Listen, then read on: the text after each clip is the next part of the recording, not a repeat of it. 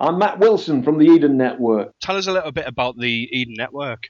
The thing about the Eden Network is it's a bit of a cryptic name, actually, because you'd probably never guess what we do from that name. It conjures up sort of images of, botanical gardens and that sort of thing, doesn't it? And that couldn't be further from the truth, actually.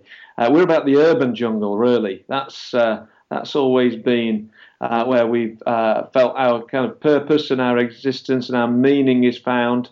And that goes right back to our roots 15 years ago in some very dodgy council estates in Manchester.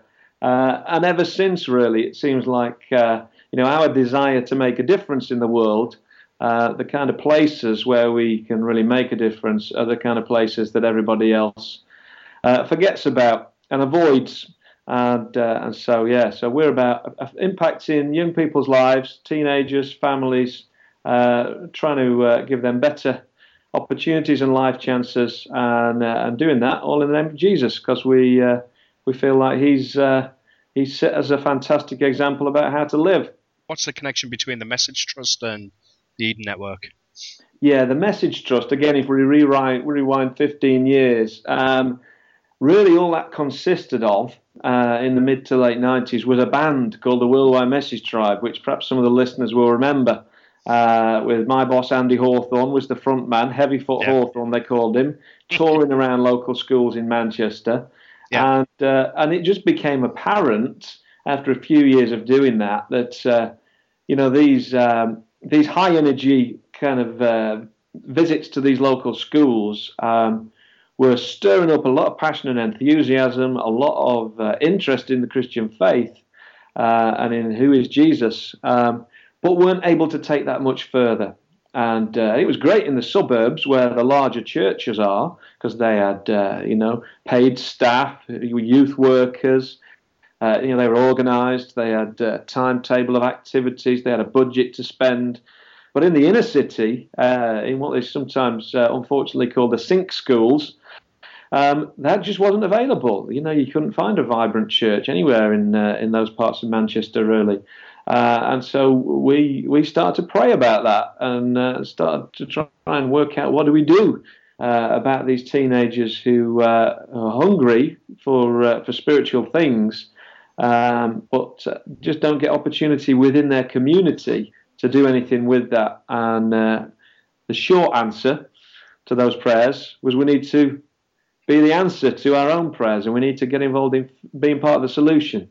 So we all moved in. We all moved into a really dodgy neighbourhood in South Manchester. Okay. And, it was a bit of a crazy thing to do. We didn't have a textbook. None of us had been to college or for the right subjects anyway. Yeah. So we just learnt on the hoof, and the rest is history, as they say. So why? Why did you move into these areas? You know what? The short answer, Andy, is we were broken-hearted. Right. We just could not bear to see the way that these teenagers that we were spending time with in the school, and by this point we'd also, we'd developed kind of out-of-school activities, holiday schemes, things like that. But we could see that every good thing we were doing for them was being undermined by just some of the terrible influences on their lives in the community. The local drug dealer on the corner, perhaps, in their extended family, older siblings, dragging them down the wrong path, or even their parents, parents who, maybe addicts or, banged up in prison, absent, abusive, all that sort of stuff. And you could just see the path that these teenagers were on. And we just thought somebody's got to stand in the gap. Somebody's got to be there and show them and love them and listen to them and be around to say, come on, actually, you can make a go of your life. You've got potential. But that meant we needed to see them more than just once a week, on a Wednesday night or on a Tuesday lunchtime. We needed to be part of their world. Sure. I mean, I suppose some listeners might ask why you moved into the area. Why didn't people in the area were encouraged to do the work that you guys did? What? Yeah, I mean, that's a really legitimate question. And at that particular time, in that particular community, every other house was boarded up. and anybody who'd got the wherewithal and the means had got out. So it had sunk to its lowest ebb. Now, historically, that's where my family are from. When they were all cleared out of the inner city Manchester in the post-war slum clearances, they all ended up in that part of town. It's called Wythenshawe. So I knew it reasonably well. And these days, we talk about three categories of people that we get involved in our work. People we call remainers, which will be people who are already in the neighbourhood and perhaps have had the opportunity over the years to get out, but have chosen not to. They've chosen to stay put because they've got a vision for what their community could be. The returners, people who've got some kind of history with that neighbourhood, some kind of heritage there that they're reconnecting with, and I put myself in that category, And then what we call the relocators, people who just adopt these communities as home. And over the years, we've kind of seen perhaps a more healthy balance emerge. So, for instance, down in Teesside, you've got Tony Grange there on the Easter Side estate, just south of Middlesbrough.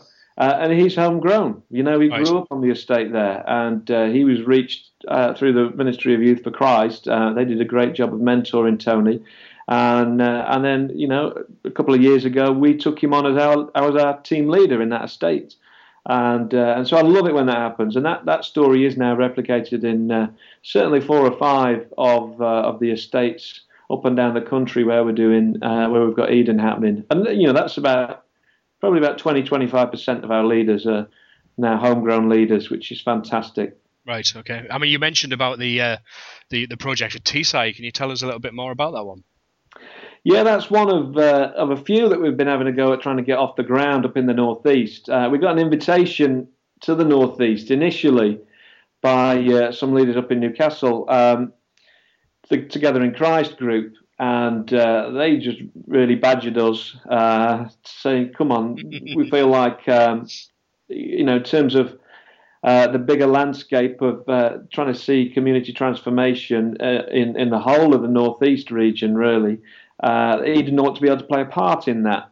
And so we took that invitation. And at the very, very early days of Eden, there was a guy involved. He was a church leader in Manchester at the time, a guy called Martin Dunkley. And then he went off up to the northeast and got involved in planting a new church called Tees Valley Community Church. And so because we knew Martin immediately collared us and said, well, if you come into the northeast, I want to work with you. And the first place that where we've already seen a little bit of impact being made that we could work, build on is Easterside. So that's how the Teesside thing came together. It was through that. And that, to be honest, Andy, that's how we always work. We work relationally. We don't go anywhere we're not invited. But if people say, hey, come on, maybe, we could use this Eden framework, this Eden model to make a difference in our community, then, we'll do whatever we can to try and help. Got another project, haven't you, in the Northeast running? Is that right? Yeah, we have. Well, we launched 3 almost simultaneously, and because we find that if we do that, you end up with you've got the ability to get some economies of scale. So we're recruiting people, we're trying to train people, we're trying to resource people, and we can do that together. So it makes sense to have a bit of critical mass. So the other 2 that we launched were in Byker in Newcastle, and also up the coast in Northumberland in Blythe. Yep. Now, as with any kind of startup venture, sometimes you get off to a great start, sometimes you don't. Right. So the work in Byker kind of faltered, and we've been working behind the scenes just to work out what next there in that community. After an initial burst of 6 or 9 months of things going very well, that work got into difficulty, and we're, like I say, behind the scenes trying to fix that at the moment. But up in Blythe, it's just going fantastically well. And funnily enough, if you'd have asked me to predict when we started it, which would have been the success and which would have been the failure, I would have felt that Blythe was much more difficult because it's much more isolated. Christian projects in Blythe haven't got a history of doing very well. Whereas Newcastle is a big urban centre, and you would have thought that something would have flown there. But anyway, such is life. And but yeah, I'm thrilled by how things are going up in Blythe, and it seems like even though it's a very small team up there, we desperately need other people to get involved. They've planted a church. They've got dozens of teenagers who are getting involved, and some really deep work going on in some teenagers who've been dealt a really raw deal in life are suddenly finding hope, and it's very exciting. How would you describe the Eden network, as it were? Sure, it's just very grassroots, very organic kind of youth and community work. Right. What we're very, very passionate about our Christian faith, so that comes through quite strongly. Although that doesn't, we really have worked hard over the years to make sure that doesn't create any exclusivism. So we work with anybody, from any kind of background. Anybody's welcome. But the Christian faith is quite at the forefront. So the links with local churches are very strong. But really, it's it's day in, day out. It's probably a bit less structured and program orientated than other kinds of youth work. We're a bit more spontaneous, and like I say, a bit more organic. It's very much about friendship. So because we insist that everybody who's going to be on one of our teams is a resident of the community. And as we've previously discussed just then, either they're already living there or they move in. And they make a long-term commitment to that. So that kind of gives it a very distinctive flavour, because we're kind of saying, look, we're sharing in the struggle of this neighbourhood. And the fact that this neighbourhood maybe has had a raw deal for generations, we're experiencing that on a day-to-day basis ourselves. So, beginning to try and solve some of those intractable problems. We're very passionate about that because we're doing it for our kids as well as for everyone else's. How would you describe yourself then in terms of how you fit in? I'm just a plodder, really. If there's one thing I'm good at, it's just I just tenaciously get on with it and don't give up. Right. So my own background, I'm from a pretty solid family, and so my parents are still together. I'm not from a dysfunctional or broken background, but I did get into even given a supportive family unit, I got into a lot of bother as a teenager.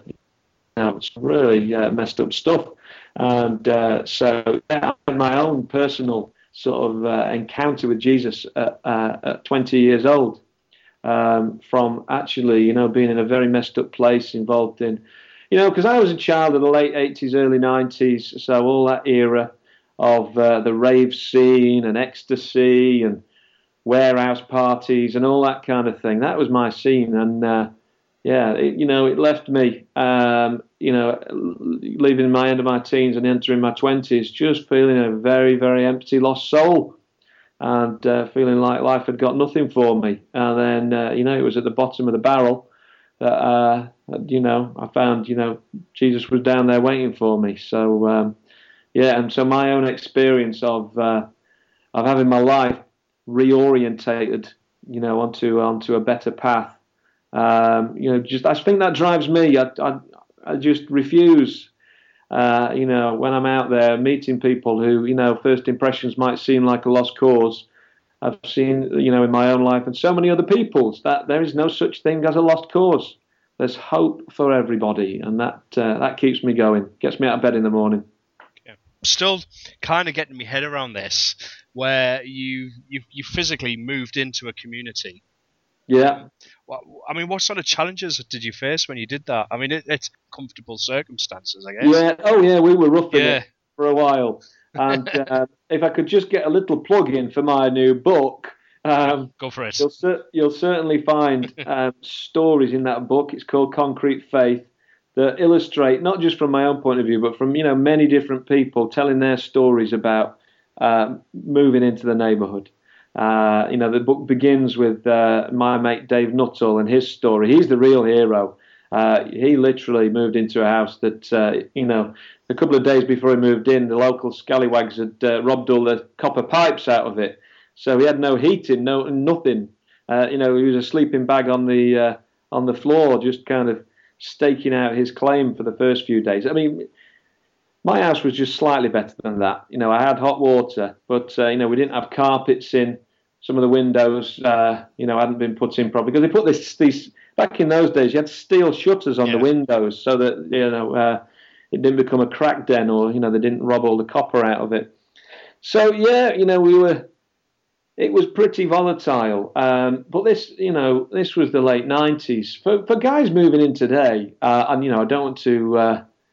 Occasionally, like recently, we moved some people into East London, into Tower Hamlets in East London, and they bought a squat at auction, and they literally had to camp out in the house, because if they didn't, the squatters would come back. So it was, they had to live in the midst of a building site while they sorted the house out. But for 99% of the people who join, actually, it's just a case of going to the estate agents, finding a house, packing your bags, in you go. The most important thing we find is, in those first few days, is letting your neighbours know who you are. I've moved around quite a bit over the years. Part of what I do now within the Eden Network is just to break new ground. So I took my family down to London a few years ago, and we began starting the new network in London. But that meant knocking on for the neighbours, asking if I could borrow stuff. God, don't wait for people to come to me. You go to them. You can certainly suss out, what kind of neighbours you've got by the expression on their face when you ask to borrow something for the first time. So, we just, if there's any flack, we just have to try and take it on the chin. But for the most part, we do find ourselves, meeting with an amazing welcome.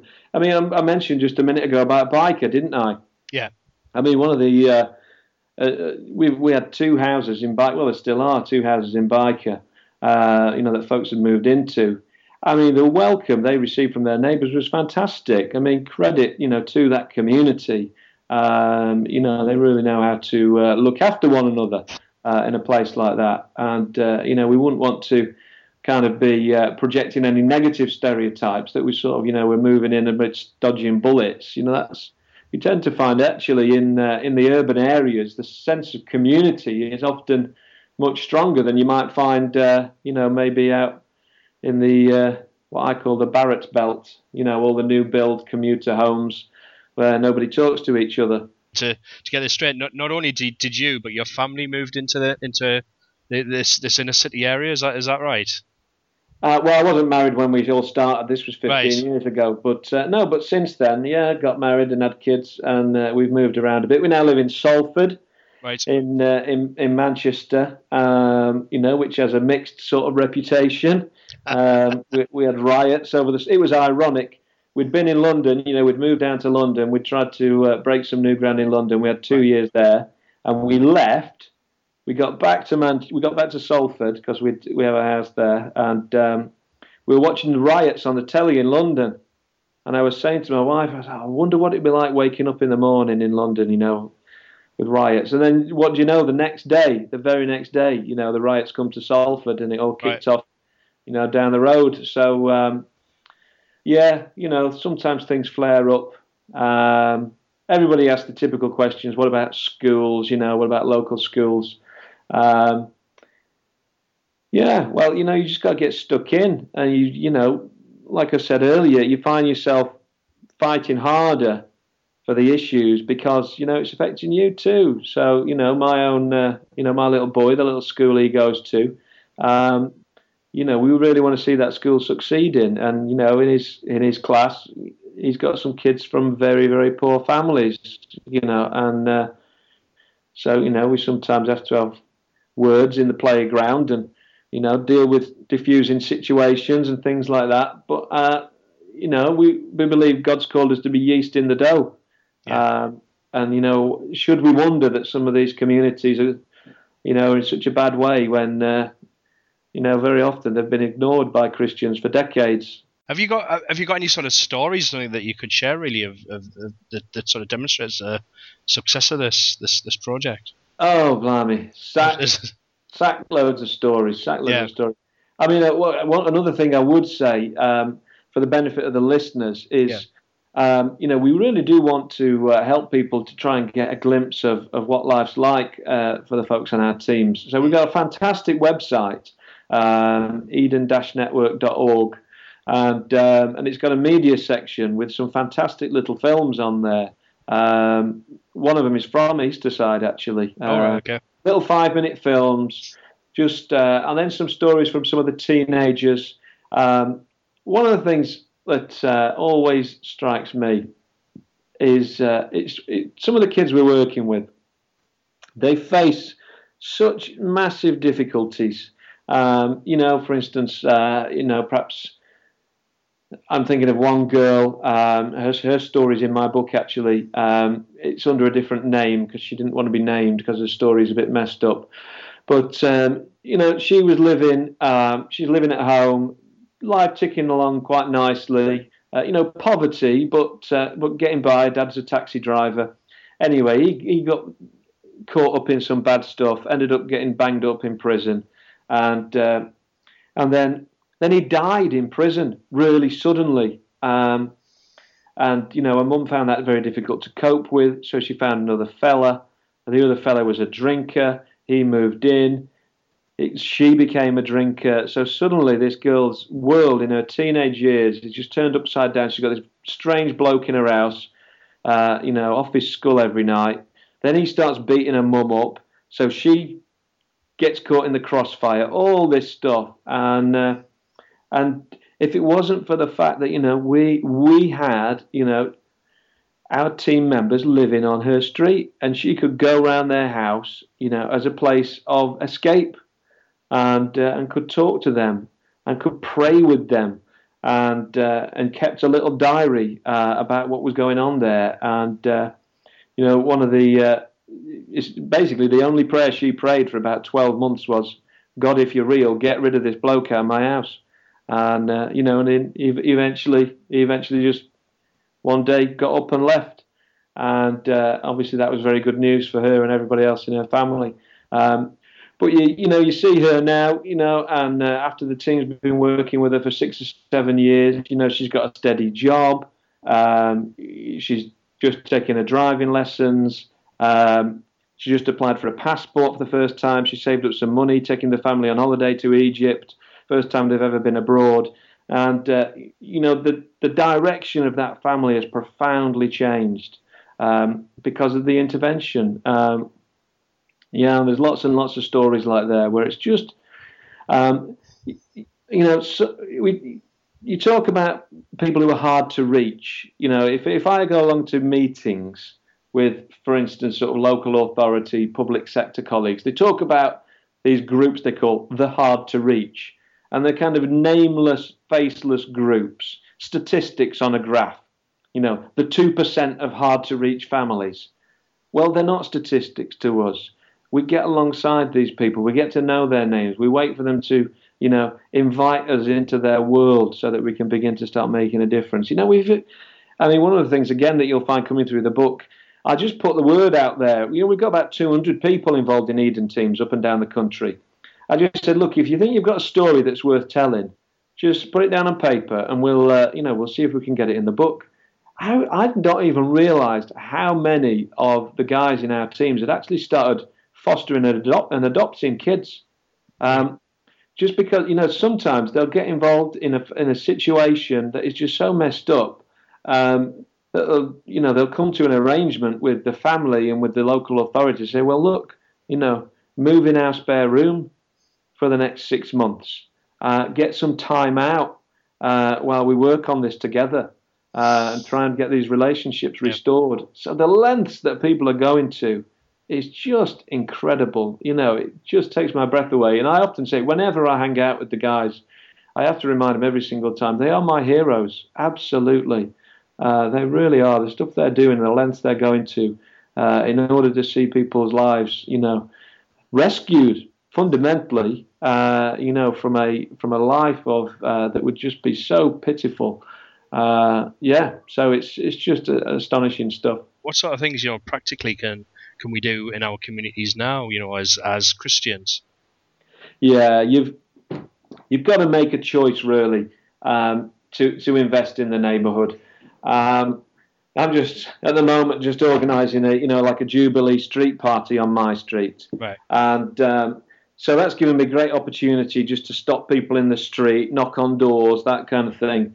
But I've been astonished, and our street is not really at all a rough street, but I was astonished how many people are just living behind their doors, hiding away, actually living quite solitary, sort of lonely lives. Perhaps maybe as a family unit or whatever.